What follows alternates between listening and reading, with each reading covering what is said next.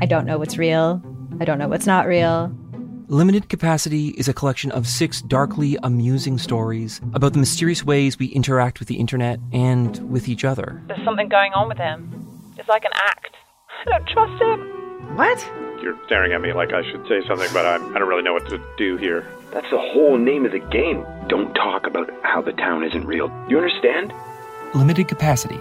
Available now on CBC Listen or wherever you get your podcasts. This is a CBC podcast.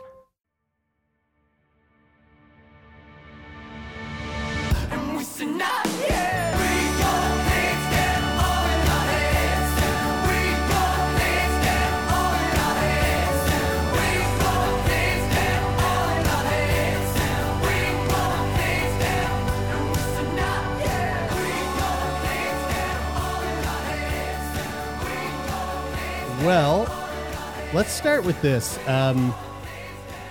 First of all, congratulations, Dad. Father. Who's the fucking daddy? Daddy? Who's the daddy? I'll always be the daddy, but well, now I'm the daddy and the uncle. Ooh, I know you always wanted to be uncle. I've always been uncle. Folks, this Monday, we released an episode. If you didn't listen to it, Taylor is pregnant. I guess Taylor's partner Kyle is pregnant, but it makes him just as pregnant as her. How do we feel? How do we feel about partners that go? We're pregnant. We're pregnant. I mean, how do we feel about that? I feel it's nice. Yeah, it makes a lot of sense. I think that should be the way it is. Okay, I'm not saying one way or the other. I'm just positing the question. Yeah, I think physically, Kyla is going to be putting out way more effort than you. Well, I mean that's not fair. She is. There is going to be a human coming out of her vagina, and it is or belly or belly, a C-section or butt. I mean, that's not to say that I'm not going to go through trials and tribulations of my own. Nobody said that. No one said that. I'm saying she's going to go through more physically. That's what I'm hearing. She's going to go through more physically, but you are both pregnant. You're both going through this together. And you're both pregnant, but she's technically pregnant. She's more pregnant. She's more. Yeah. She shows more than you. Yeah. At least right now. So far, yeah. I try to. I've been doing this thing it's like a solidarity thing, where I will get the urge to have a bowel movement. I came in here earlier today, and I could hear you in the bathroom. But I'm there. Yeah. I'm there. It's like kind of like Nicorette. That for me is kind of like chewing Nicorette because I'll actually try to keep it in and not have the bowel movement.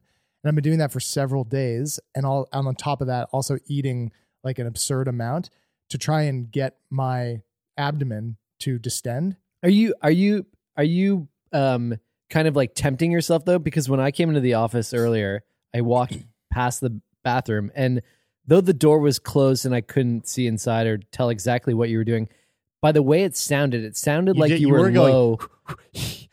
You were doing that was your breathing pattern, because I called Jer over and we were both listening on the door. But it sounded, just by the way that it sounded like you were positioned on your back on the floor, perhaps with your legs lifted, because every once in a while I heard your feet tapping the ground, and I felt like was that you that brought the stirrups into the bathroom. That was me, but I saw them hanging there. The feet hitting the ground is the trigger for me to go no. I thought so, because you were saying no. Yeah, you were mumbling it like under your breath as you were doing it. And so through this whole process, so I hold it in. I don't have a bowel movement. I haven't had a bowel movement for weeks now, and I eat aggressively, and what that does is it then starts to shape my abdomen in the same way that Kyla's belly is starting to shape with the ongoing pregnancy. So then that's right. So then her and I kind of share, like, as she grows, I grow. And it's a relationship building exercise that we've been trying to. How does solidarity? How does she feel? You're putting the caps on solid there. So it's your gut's solid. It's solid. She appreciates it. It's stretched and hard like the belly of a pregnant woman. Mm-hmm. So we announced on Monday that you guys are pregnant with an episode that we talked to you and Kyla. You guys went through IVF. Fascinating conversation, really lovely, beautiful for Kyla to come in here. Such a great conversationalist. She should have her own podcast, for Christ's sakes. But I love our listeners. I love our community. And when we put the post on social media, Hillary, one of our listeners, had commented on the Instagram post. And Hillary had commented specifically. She said she just added someone, and she added someone named Britt. And Britt's response to Hillary's on this post was, "Let me know if anyone wants to hear about the Easter eggs I caught leading up to this amazing news." As soon as I saw that, I was all over. So of course we reached out to them. We were like, "Yo, give us the deets." And spill the tea. And spill it. I have an email from Britt, and I think you're going to find this very interesting. Taylor, you haven't seen this. So Britt, first of all, thank you. Thank you for being, we love sleuthing. As you could hear from our last episode, Feel Good Friday, we are going to try to sleuth to find out who out there has bought a body off through the black market trade in order to fuck the body. Right, I've personally been, stay tuned. I've personally been sleuthing 3 decades old cold case files. Yep. So we love a good sleuth, and Britt is the ultimate sleuth for Sickboy. She says, "Hey guys, firstly, day one listener and huge Sickboy fan. Love you guys and all you do. Thanks for the hundreds of lols while I'm driving, walking, cleaning, etc." Thank you, Britt. Britt sounds awesome, by the way. This whole email is great. Next, huge congrats to Taylor and Kyla on your super exciting news. Cannot wait to hear more about your journey as a parent. You're going to raise an amazing human. We'll see. Kyla definitely will, but and we really need more of those in the world. Okay. All right. Now to the tea. Okay, so I've been using my detective skills. And I have had I've had a hunch that this news was coming for a while now. I think Hillary has already sent you my screenshots, which Hillary did in our DMs. We have screenshots of the text conversations between the two friends. They were texting back and forth about this for weeks. Wow. Yes. Like months. Wow. I've already sent you the screenshots, but Brian requested an email, so I figured I'd send it here too if you want to see. Without further ado, here are the Easter eggs I heard that here had my ears perking up. Now, we also want to know if you knew, if you're listening right now and you're like, oh, well, I knew too, send us a letter, letters at sickboypodcast.com. Yeah. Though I doubt you were as good as Britt. Show the evidence. Or leave us a comment. We've got some evidence. Show us your sleuth trail. So I want to say this. I want to put this out there. We've known that you guys have been trying for what now? Like well over a year. Yeah, it was summer 2020. And we've known that you guys spring 2020 were pregnant for how long? Early July. Okay, so it's been months that we've known. Yeah, 5 months. And maybe? of course, Brian and I are holding in this secret since the summer. Mm-hmm. Wait, because we knew eventually there's going to be one day that we were going to announce it to the listeners. And so obviously there have been times where things have been said on the podcast that lead towards us kind of hinting at the idea that you're pregnant. I didn't pick up on any of it. Like if you would have asked me if we'd ever like sort of gave it away, I didn't think of any of it. Now, as soon as we saw these comments, I went, I know exactly what she's referring to. So here are the Easter eggs. Number one, a few months ago on an episode, Taylor said, quote, "The biggest thing I did this year is actually something I can't talk about yet." Instantly, she was like, with the eyes emoji. What else could it be? Like I went bungee jumping, but I can't talk about it. Could have been the pro cycling contract that I signed. Yeah, maybe. Could have been that for the upcoming 2022 season. Number two, yeah, I guess. In another episode, Jeremy and Brian say, "Taylor, I think you had something you wanted to say too, right? Didn't you have something you wanted to share?" And there's a pause, and Taylor kind of hums and haws, and then just says like, "Oh yeah, if you want to get in touch, you can send us a letter at Sickboy Podcast." Blah blah blah. I think that part was us actually being like, Taylor, this is where you say letters at sickboypodcast.com. Yeah, because sometimes that's why we were like, Taylor, don't you have something you want to say? Yeah. Like this thing you say at the end of every. Sometimes I drift. Yeah, because you got that baby brain. Now that left me hanging on the edge of my seat, but I didn't give up. Now here's what's funny: in the text convo that I did, I was thinking about prepping to bring up here, but I kind of wanted to like just. I didn't want to like. I mean, they do it on memes all the time. Yeah, I just thought it was a little bit too personal, but you can see the messages are like from months ago. where Hillary and Britt. where Hillary is like, where Britt's like, yo, I think Taylor's pregnant. And Hillary's like, no, come on. She was like, yeah, did you hear this week's episode? So anyway, they're having this fucking conversation. Number 3, later in a recent episode, Taylor said something silly, and the guest said, oh, you should definitely become a father because that was a great dad joke. And Taylor didn't comment, but Jeremy was like, ha ha ha, well, and then just went on the story he was telling. When you hear it now in hindsight, it's like, yeah, those are very obvious. And then number 4, next, this one had me pretty much certain because what man knows this except a man on a mission? Talking to their guest about periods and birth control, Taylor, quote, well, I've learned from my partner who seems to know a lot about the topic that it might take a little while to get pregnant after going off birth control, like maybe 6 months or so to get your body kind of back on track. And then the fateful day arrived. That is certainly something I learned through the process. And then the fateful day arrived when the news broke Friday, and I rejoiced in my car on my drive home from work. I know it! For Taylor because he's going to be a dad, but also for me because I am beginning my new career path as a detective. Sorry this was long, but you asked for it. All the best from Sussex, New Brunswick. Hold on. Take care, guys. Actual Britt. detective? I mean, I think she should definitely become a PI. Yeah. Why not? Or a police detective? Is that what she's saying? Is she saying I think or she's sleuthing? She's becoming I think full-time sleuth. No, so then I reached out and said, this is amazing. Thank you for saying this. And congratulations on your new career. And she said, no, I literally just quit my job and I'm now applying to be a PI. Oh, because of this. Yeah. Because of this. Yeah.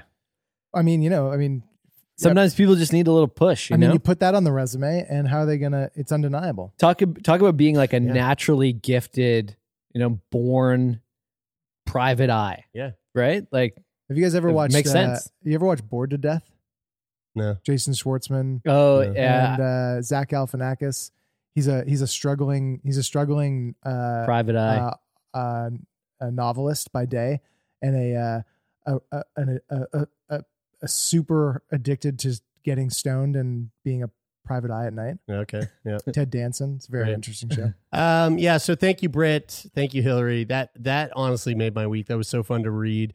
And thanks for sending those screenshots of the conversations with the proof that our listeners are the ultimate sleuths, even though I know there's another podcast here out of Halifax that thinks that they have the better sleuths in their listenership, but I think we truly are. And we don't even need to name names. So with that, let's move right along. Guys, this popped up on my Insta feed.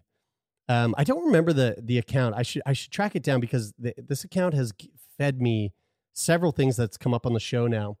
It's a science-based account. I'll find it and bring it up on the next episode. But openly gay animals? No, it's not that. I love that. So good. This is all about. Here, before I say what it's about, watch this and tell me what you think you're looking at.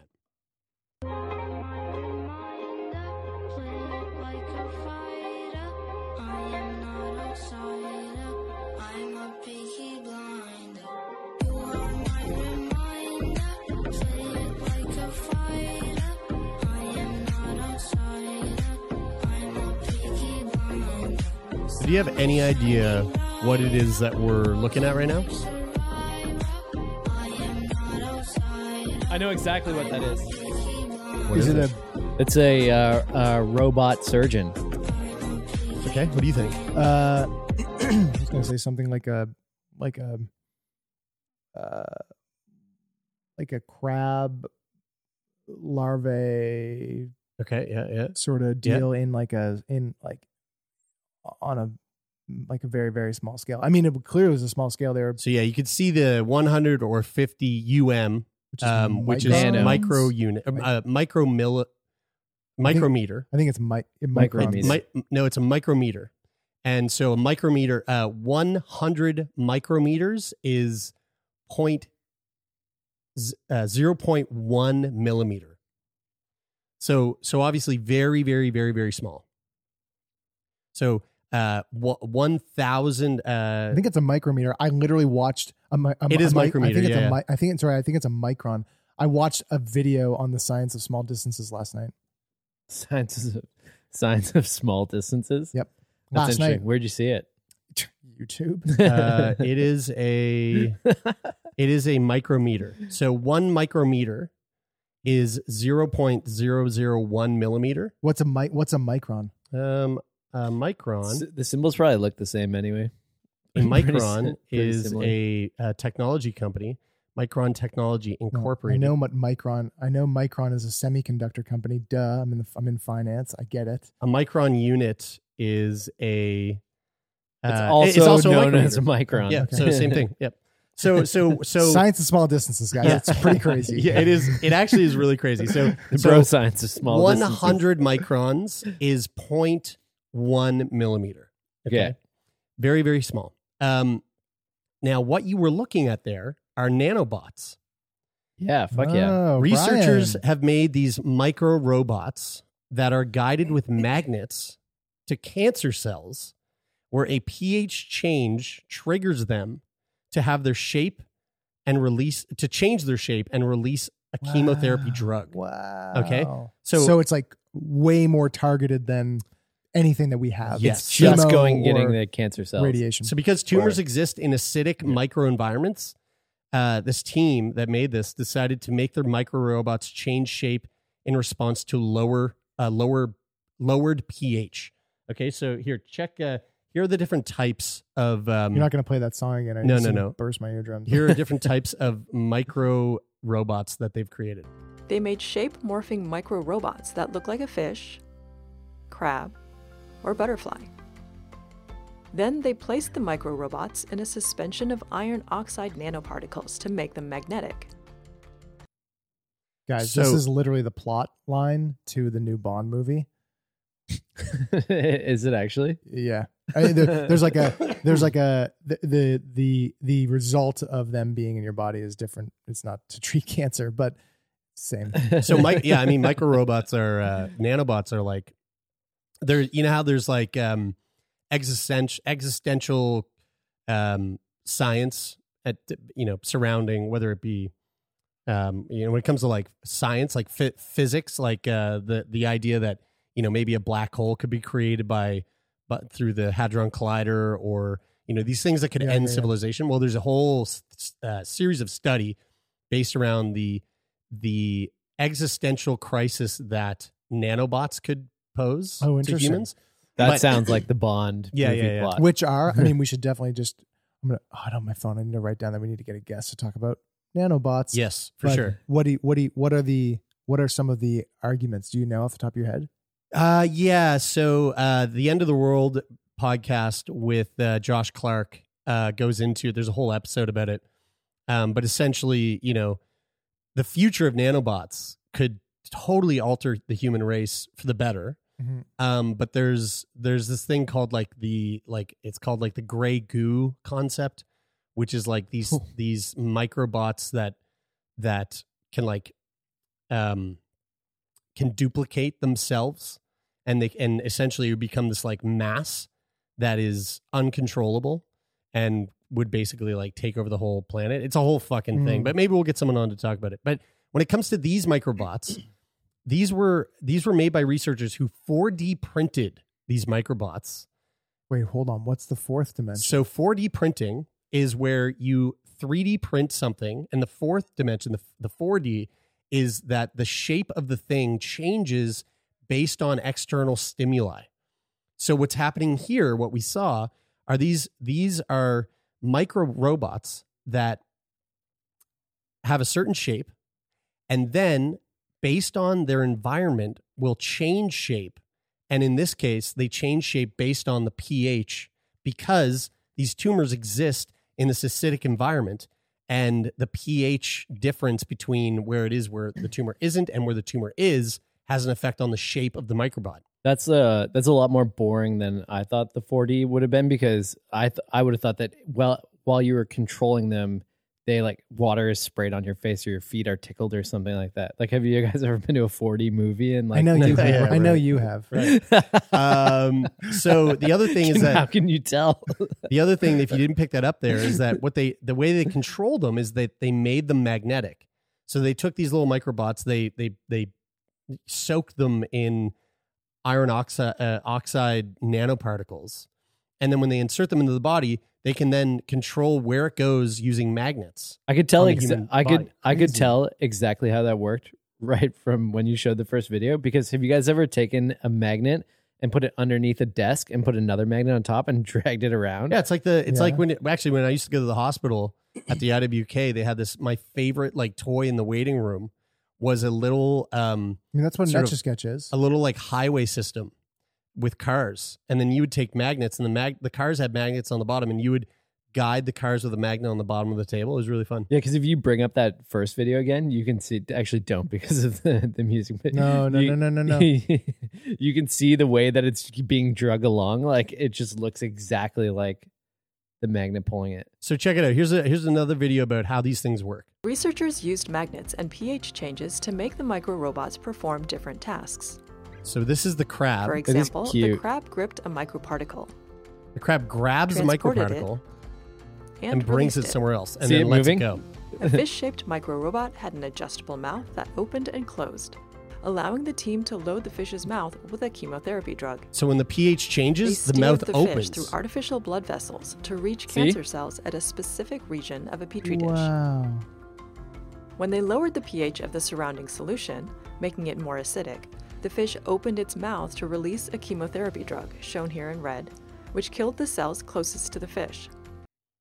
Wow. How fucking wild is that? Isn't that cool? Did they say anything about microchips in nanobots that are being put into vaccines or? Not yet, but I mean, Okay. that's But that Coming. would be a likely everyone knows application. that's what's happening. Now, although this study is a promising proof of concept, the microbots need to be made even smaller to navigate actual blood vessels, and a suitable imaging method needs to be identified to track their movements in the body. But huge step forward in the potential future treatment of something like cancer. See, what's interesting is now going back to the the video that I was watching yesterday, The Science of Small Distances.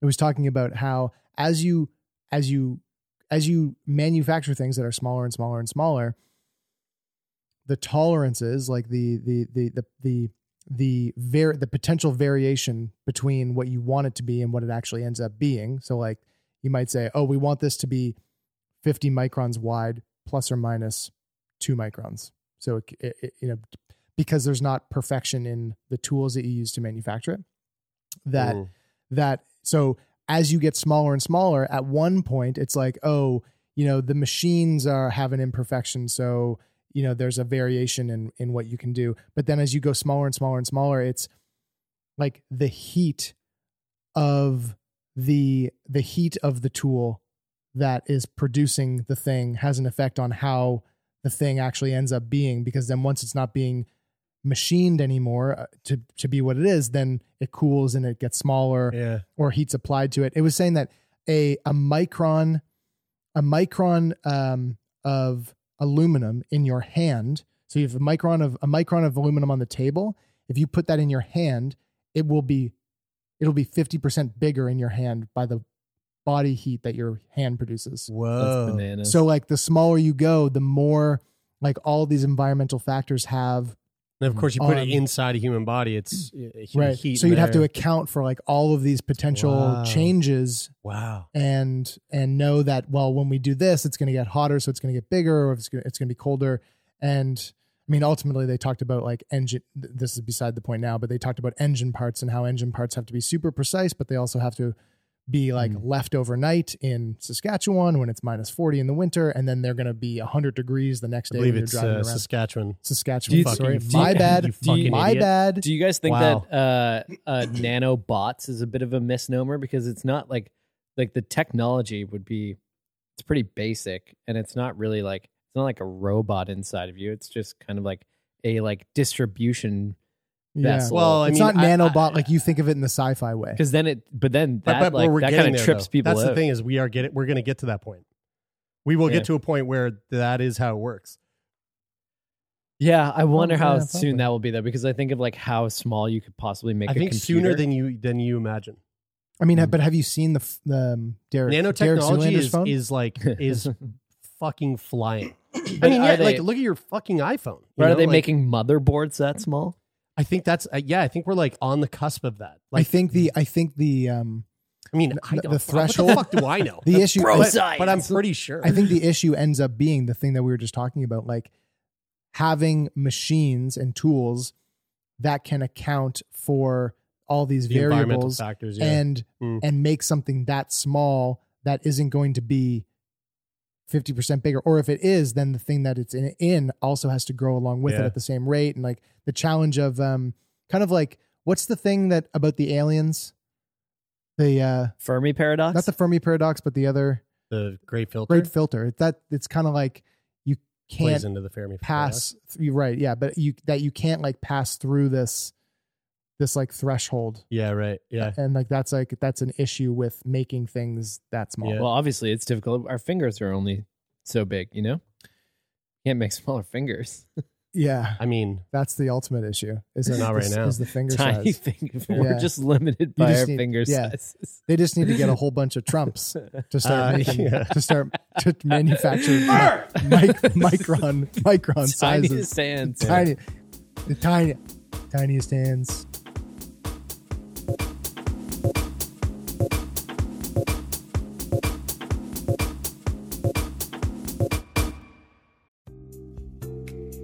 Are you tired of hearing the same old wellness advice? It's time to dig deeper and listen to America Dissected from Crooked Media, the podcast that's cutting into the science, culture, and policy that shapes our health. From doctors fighting for their rights to the surprising truths about sunscreen, America Dissected dives deep into the state of health. Tune in every Tuesday for new episodes of America Dissected, available on all major podcast platforms.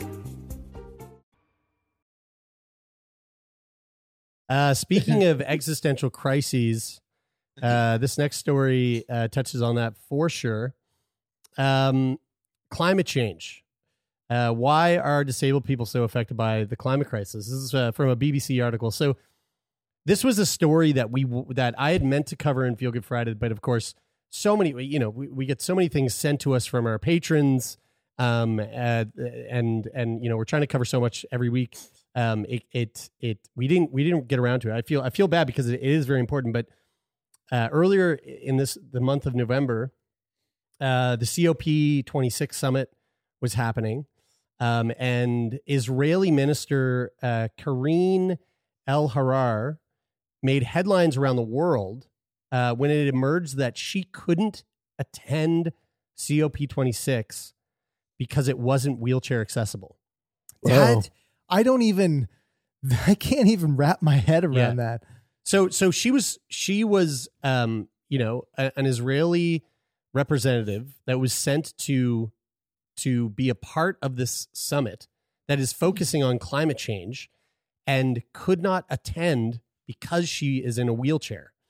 And this was just like a perfect example of how the climate change crisis poses an issue for all of us, but the way that it poses issues for people living with disabilities is far, far greater. And so this article from the BBC kind of touches on this a little bit. For many disabled people, it was a reflection on the way they often feel ignored or left out of the conversation about climate change. Yet disabled people are among the most adversely affected in an emergency, according to the United Nations Human Rights Council. And those emergencies, from wildfires to flooding, are likely to become more frequent because of the climate crisis. So, why are disabled people so affected by climate change, and what can we do about it? So, heat stroke and dehydration. In July of 2018, there was a massive heat wave that hit Montreal, and temperatures were really high. They were 35.5 degrees Celsius, and for our American listeners, that's 95.9 degrees Fahrenheit for days on end. Hospitals ended up becoming very busy with people experiencing the effects of heat stroke, and 61 people died as a result. Wow. A quarter of those deaths were people who were living with schizophrenia. Whoa. That's 500, quote, that is 500 times their share of the population, says Professor Sebastian Jodin, a climate change specialist from McGill University who has multiple sclerosis and studies the relationship between human rights, disability, and the climate crisis. Should Now, have him on the podcast. well, we are on December 9th. He's going to come into the studio with us and talk about this exact issue. Many people with schizophrenia take antipsychotic medication to treat their symptoms. It can make patients less tolerable to heat, increasing the risk of heat stroke and severe dehydration, which of course can prove fatal. Professor Jodan says that the lack of communication between authorities and at-risk communities that exacerbates these situations. He said, quote, people who live with schizophrenia tend to have less of a social network. They tend to be more poor. These are the underlying effects of how disability will increase vulnerability or endanger vulnerability to climate change. Climate change increases the risk of the hot, dry weather, which is likely to lead to more heat waves and fuel wildfires. Warming atmosphere also makes extreme rainfall and flooding more likely. We're seeing that right now, as you know, a lot of our friends out in British Columbia right now are like fucking stranded as highways are literally being decimated due to landslides and flooding. I mean, there's portions of Canada that are literally cut off to the rest of the world because of this flooding. Mm-hmm. Professor Jodan says that what happened in Montreal is just a snapshot of what's to come. Another example, in 2019, California was hit with a series of outages as companies shut down power to prevent wildfires from spreading. Gerald Nemi from Santa Rosa, North California, had managed a chronic lung disease for years and relied on an oxygen ventilator to help him breathe. But when the power outage hit, his ventilator stopped. He and his wife fled their home and desperately searched for a working vent, but failed, and Gerald died 2 days later. Whoa. Energy supplier Pacific Gas and Electric later admitted that it had failed to notify thousands of customers, including hundreds with medical conditions, before shutting off their power. During these wildfires, some disabled Californians had difficulty fleeing their homes. Those who were able to escape found that many of the emergency centers providing water, bathrooms, and a safe space weren't even accessible. After a really big Sir David Attenborough documentary highlighted how takeaway containers were littering the seas, there was this massive public outcry to legislation in banning single-use plastic straws. So here's another example of how this affected people with disabilities. That new law included an exemption for those who needed to use plastic straws for medical reasons. But someone by the name of Mr. Green says that many disabled people were still adversely affected as they rely on the availability of plastic straws to drink independently. And replacements like metal straws or paper straws are hard and can cause damage. For instance, if someone using them, the person using metal straws were to slip or spasm while drinking, could hurt themselves. And then paper straws, they tend to collapse, which is why bendable plastic straws are important for those who can't pick up a cup. Paper straws suck. Yeah. Fucking suck, dude. I mean, it's just first of all, the thing with PG&E is brutal. I followed that a lot from a bankruptcy perspective because PG&E they are a monopoly on energy in California, and because they're a monopoly, and this is kind of beside the point, but just it ties in obviously because it affected so many people, but PG&E is a monopoly on energy in California, and because they're a monopoly, they don't take very seriously the upgrading of their equipment and their infrastructure, because that's why there's so many fires.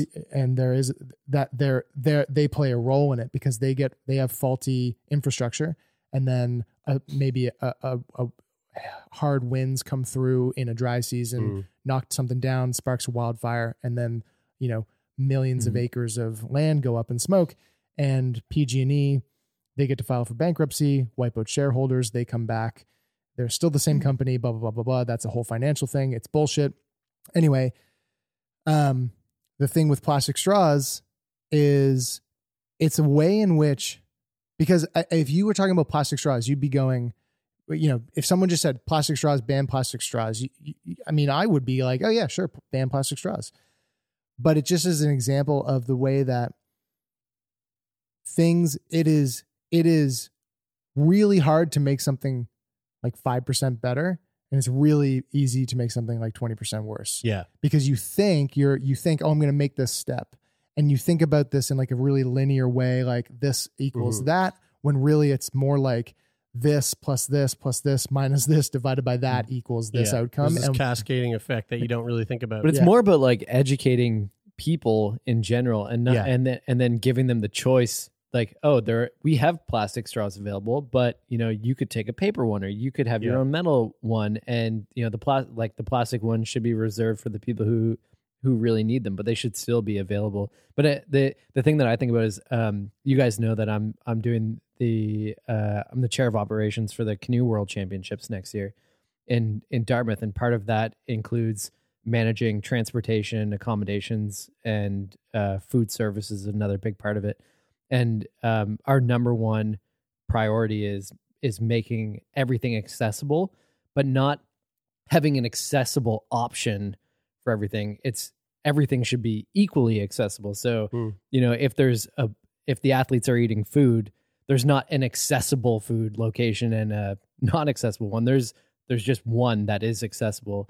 But the hardest part about this is that we are limited by suppliers, by the facilities, by all these things. So we have to really try hard to accommodate these things because they're not already accommodated into society. Like it becomes so obvious where there are shortfalls. And I know, I'm thankful that I know quite a bit about this from being able to talk to guests on our podcast. But when you actually go into procuring suppliers or, trying to set up a facility to make sure that it's accommodating everybody, it becomes really obvious where these problems are. And for the people that aren't in your position, that haven't had all these conversations, it's easy to overlook. They see those things and they go, they don't think about it, or they go, this is too much of a pain in the ass.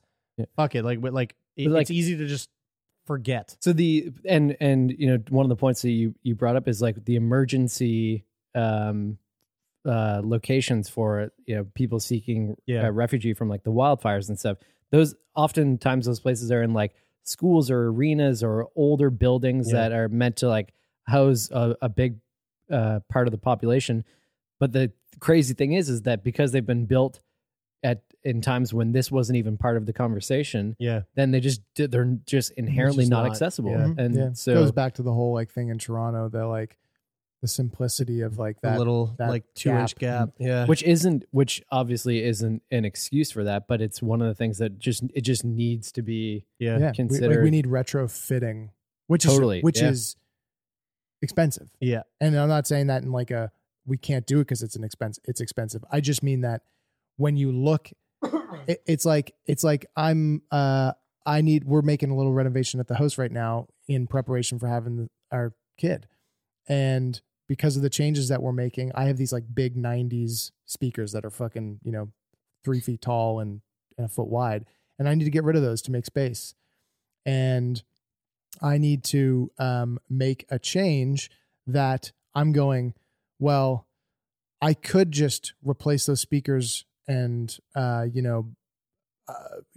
get some cheap set of speakers to bridge the gap to when I'm like ready to spend some money on some more expensive speakers. But like, what are the odds then that I'm actually going to get the good speakers once I spend money on that? So like once you spend money on making a thing, like the way that you and at scale, like a city, and then you look back on it and you go, oh fuck, it doesn't have this thing that we need. And then you go, oh fuck. Yeah. How much money is it going to cost to retrofit this city? Yeah. To accommodate everybody because we weren't thinking about it when we did it. I think the moral here is that, if we want to fix this crisis when it comes to the disabled population, everyone just needs to invest in really good, high quality speakers.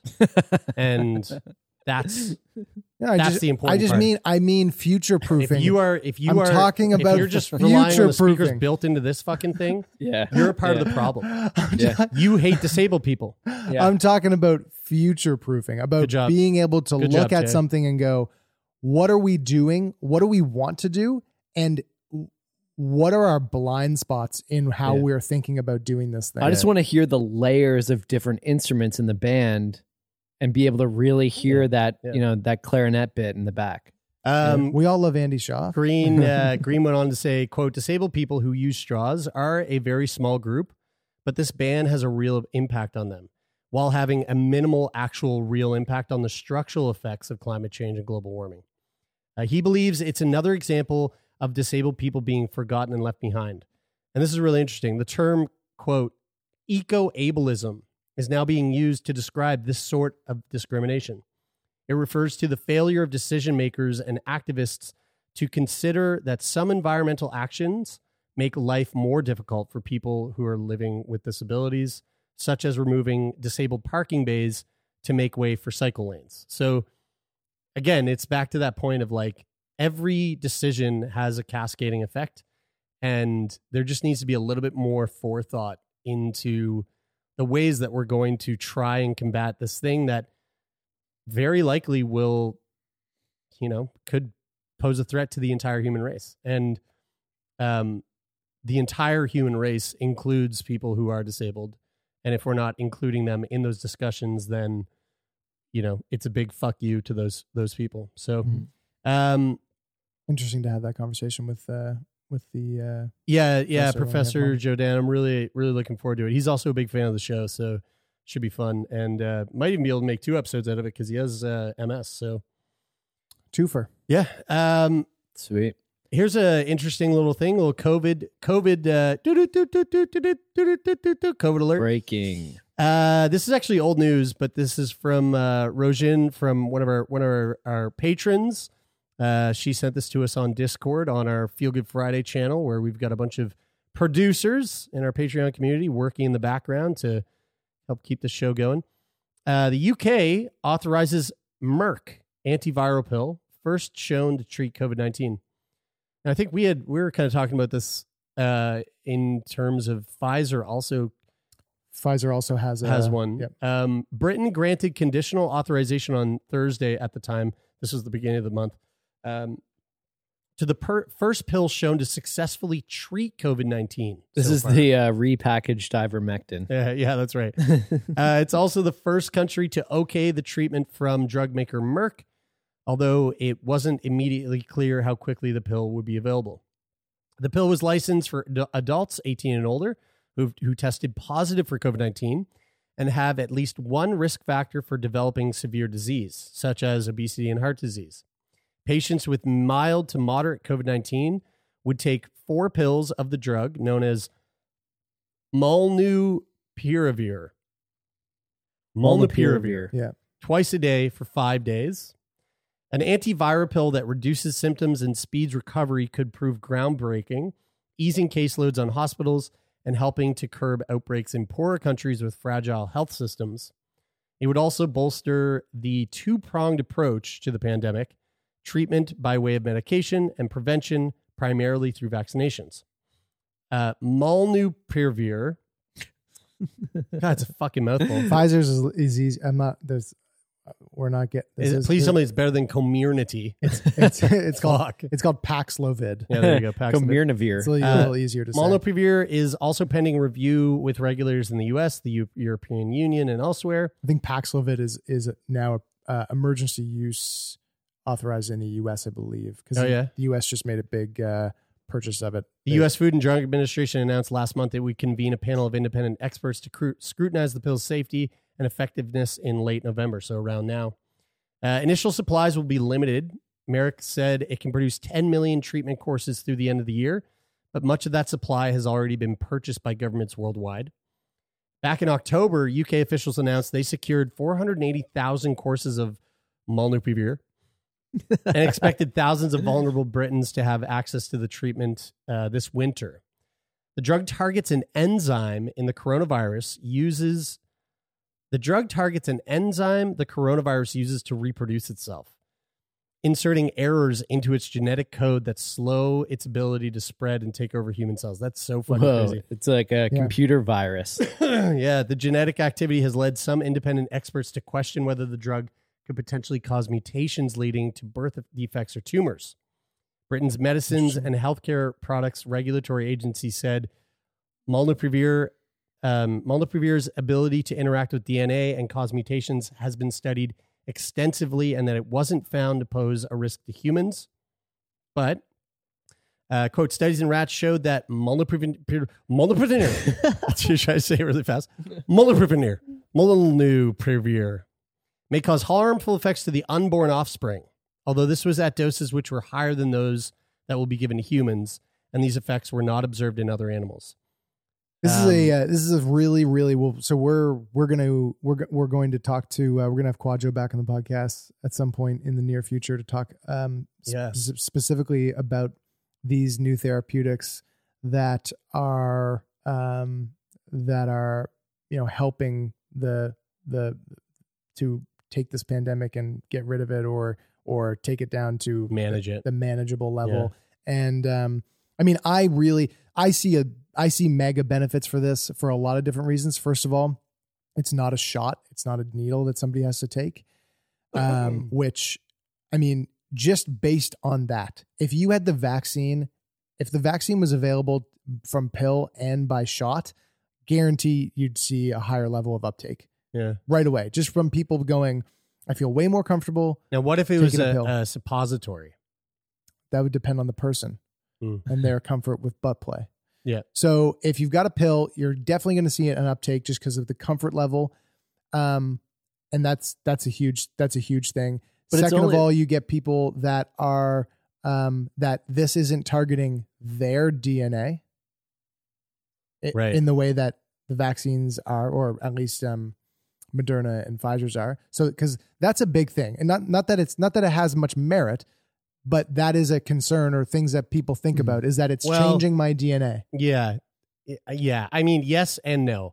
Like that is a concern, but also I'm saying that's a thought. This whole thing's become so politicized that it's just like, yeah, we've got a bunch of fucking ding dongs out there that are going, COVID's just for COVID's for lefty fucking cucks. yeah. But there are plenty of people that are going, I'm not going to get the vaccine, right. But I think, I see COVID as a thing that's real. I'm just not getting a fucking vaccine. Yeah, right. We had a listener of the podcast write into us why they were hesitant to get the vaccine. And so you get the pill, and then the pill is, now if you've got, I think the pill is going to be the thing that really supplements the segment of the population that is just never going to get the vaccine. But that doesn't really help that much. I mean, I could see it having a very minimal impact in spreading because you're already transmitting the virus before you end up getting the But it's not pill. about transmission. It's about hospitalization. This is also what Quadjo is going to talk about. It's about hospitalization and death.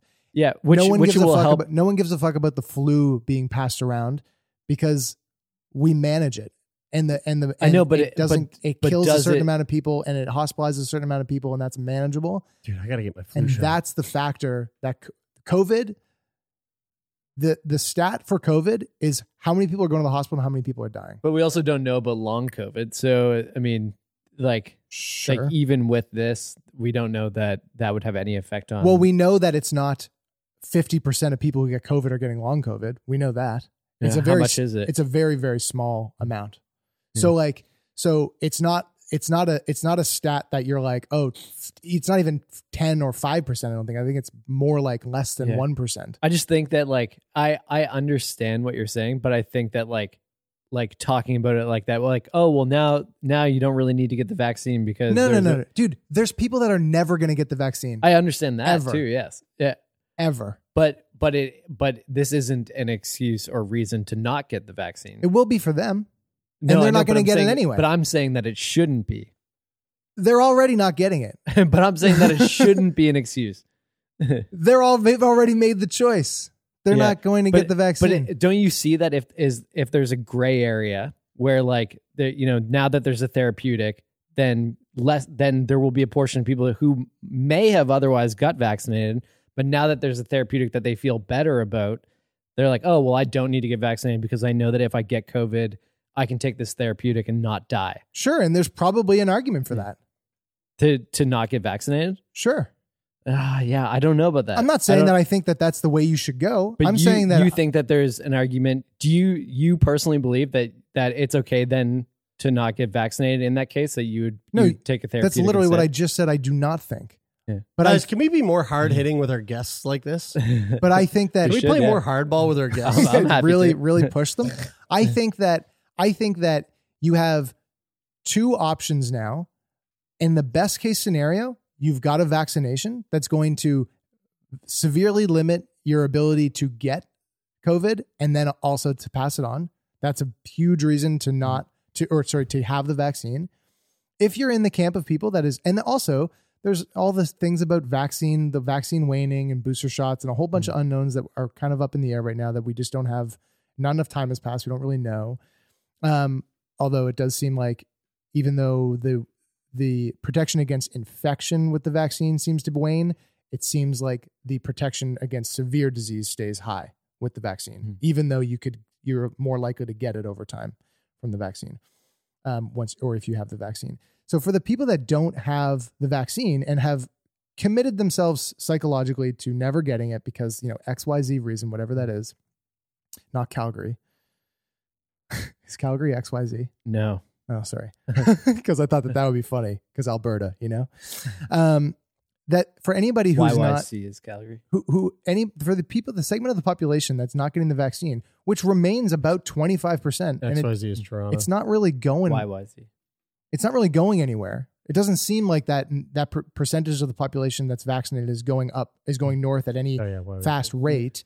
So for that segment of the population, they will feel like they still have action to not get super sick and die if they get COVID. Mm-hmm. Because that is where the problem with COVID is right now. I understand what you're saying, and I don't disagree with you. It's not like, I don't think that I know that there's a specific part of the population that will never get vaccinated, but there's also a huge swath of people who would prefer not to get vaccinated, but with the right pressures will end up getting vaccinated, which I believe is a net positive for the entire world and getting rid and ending this global pandemic. You know what I think? Which I think that with the therapeutic, I understand. I think the therapeutic is a great thing. I just think that I don't think that we should ever talk about it as this is an option for people who don't want to get vaccinated. It is. It's not, but you're coming at it from a moral level. You're placing exactly what you think on it. Yes, absolutely. You have to not think about that. But I'm also talking about what would be the best based on the science. It's not my opinion. This is based on the science of what we know.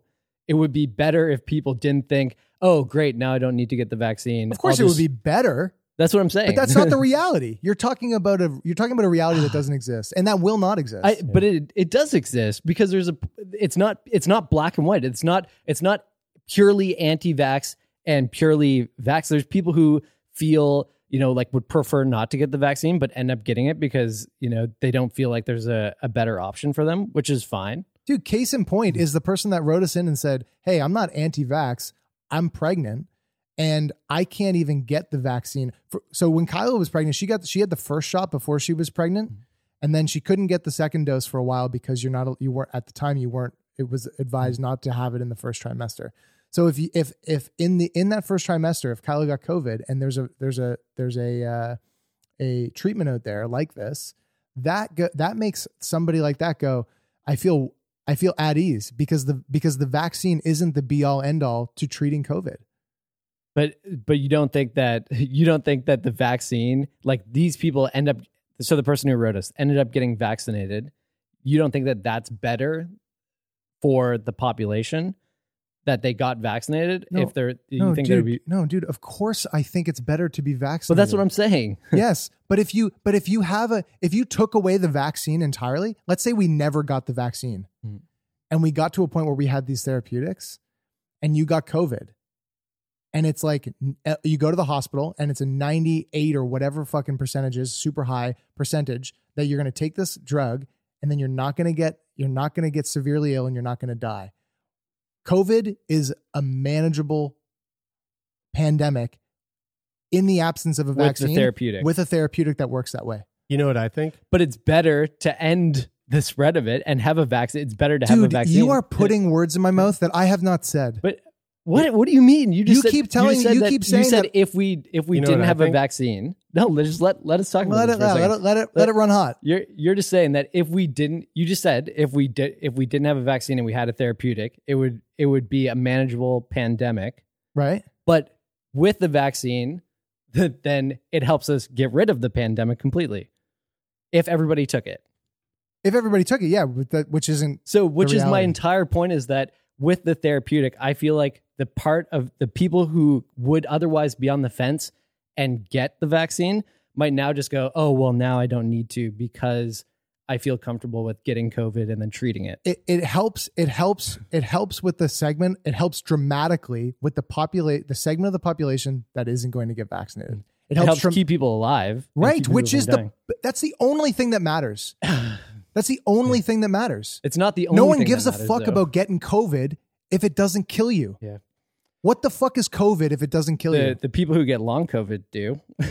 Yeah, the people that get long COVID, the extremely, extremely small amount of people that get long COVID. Yeah. If you don't die from COVID, COVID's not a fucking problem. Do you think that it is? If COVID doesn't kill anybody, is it a problem? Do you think the flu is a problem? The flu kills people. But you're saying that COVID would not kill anybody then in that case. You guys know what I think? What do you think, Daddy? I think I'm heated. I think Taylor's been listening to too much Joe Rogan. I think so too. I think Brian. This has nothing to do with Joe Rogan. I think Brian's been listening to too much Brene Brown. You guys ready for this week's segment of What the Hell? No, let's stay on this topic. Let's do it. Brian can hash this out offline. Let's hit this. This is a little bit silly. Do you guys know what Brazil nuts are? Yes, the worst nut on planet Earth. No, I don't know what they are. You don't? Dude, they taste like dirt. You actually don't know what Brazil nuts are? They're the big nuts where you get in a nut melange that you leave in the bag. Oh. I'm not a big nut guy. I read this wrong. I thought they were just Brazil's men's testicles. Oh no! Yeah, you're right. No, that was a dad joke. After eating Brazil nuts 2 to 3 hours prior, a man had unprotected intercourse, that's sex, with his 20-year-old partner who had a documented Brazil nut allergy. The woman, super deadly if you're allergic to them. Yep. Or they can be. The woman developed, you know what? I don't know what any of these things are. The woman developed, let's look this up. Urticaria.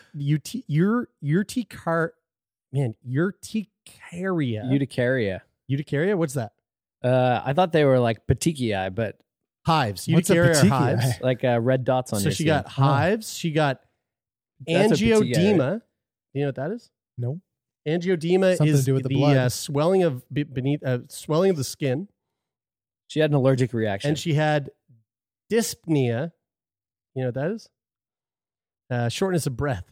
So she got hives, got puffy, and couldn't breathe. She had an allergic reaction. She had what's called an allergic reaction. So this guy ate Brazil nuts 2 or 3 hours prior, goes and has sex with his partner. She has an allergic reaction. To figure out the cause of the hypersensitivity reaction, UK researchers did a skin prick test in the woman, using the boyfriend's semen both before and after eating Brazil nuts. Apparently, some nut protein got into his nut. Nut protein got into his semen. Oh, no. Quote, we believe this to be the first case of a sexually transmitted allergic reaction. Wow. The researchers wrote in the Journal of Investigational Allergology and Clinical Immunology. Of note, Brazil nuts are the second most frequent nut allergy in the United Kingdom. Unfortunately for science, the couple broke up before the investigators can confirm the results. Quote, our demonstration of allergic Brazil nut protein in the semen clearly proves the ability of such proteins to resist digestion. Additionally, to enter the semen, the protein would require circulation in the blood to the prostate or other reproductive organs. Notably, severe allergic reactions have been demonstrated in those with crustacean allergies following exposure from kissing. Although penicillin exposure leading to an allergic reaction could occur secondary to intercourse per the literature.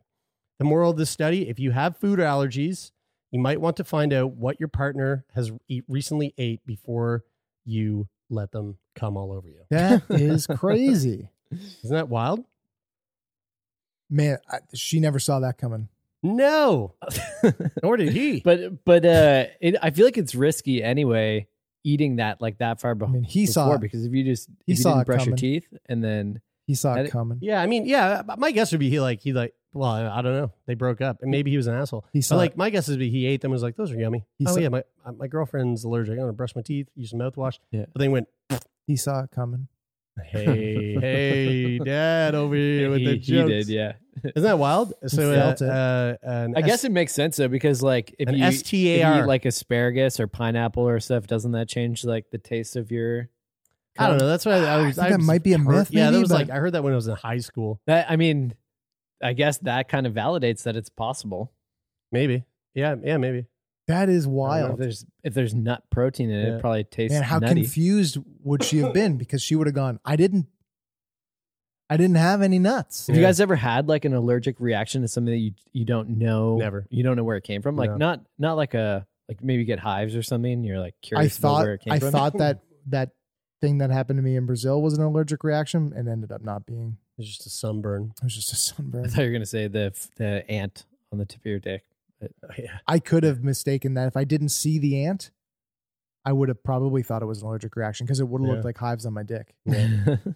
Yeah, pretty interesting stuff there. So That's sexually crazy. transmitted allergic reactions are a thing. Well, folks, this has been fun. An hour. Love doing this. Love doing this with y'all. How long did we argue about COVID for? Oh, good 45 minutes there. No, 10 minutes. It was 10 minutes. Listen, we love all of you. Thank you so much for tuning in. We love our patrons more than you. But if you're listening on Apple Podcasts, leave a rating and a review. If you're listening on Spotify, hit the follow button. And of course, every Friday we are here with these YouTube episodes. Make sure you subscribe. Make sure you hit the bell icon so you get notifications every Friday when we put these out. And leave a comment. Leave a comment below. What are your thoughts on this heated debate? Would love to hear your thoughts. Comment below on YouTube. Are you Team Taylor or are you Team Brian? Or are you Team Jer? Right in the middle. And you're definitely going to want to tune into YouTube to see how two people disagree with each other and still remain best friends afterwards. I was worried. I was worried this friendship was going to come to an end. And if you have a story of long COVID, which is very real and apparently very not good. We have a guest who I'm following up with who has long COVID right now. Oh, yeah. Let us know because it sounds like a real fucking bummer. Mm-hmm. You can send us that, or you can slippity slide in the DMs on our Instagram at Sickboy Podcast, like the rest of our sleuths. Yep, sleuth it up, or you can send us a letter at letters@sickboypodcast.com. And if you want to be a guest on the show, sickboypodcast.com/contact. And to that point, we'll make an announcement of this at the top of an upcoming episode. If you've applied to be on the show, we have over 2,000 people on that list, and it's very long. It's long, and it's a lot of people to chip through. It's long, and we've been trying to fill our recording slots as we approach the holidays to get us kind of chugging along for the new year. And there's been a number of people that I've reached out to who have been like, oh, you know what? Like on second thought, things have changed in my life and I don't feel like I would be valuable on the show anymore or, whatever reason. So if you've applied in the past, reapply, just go on, reapply. It'll be fresh at the top. We'll see it. Would love to have you on the show. And if you have been thinking about applying, but haven't done it yet, here's your push. Go on over sickboypodcast.com/contact, fill out the future guest form.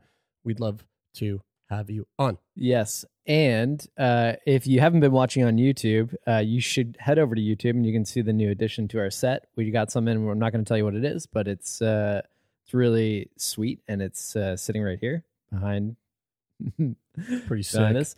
And as always, thank you to the people who make this show happen. Thanks to our manager, Jeff Lonis, to Rich O'Coin for the theme music, to Donovan for the work that he does editing the show on Mondays. And thanks to everybody else. That is it for this week. I'm Brian. I'm Taylor. And I'm Jeremy. And this is Sickboy.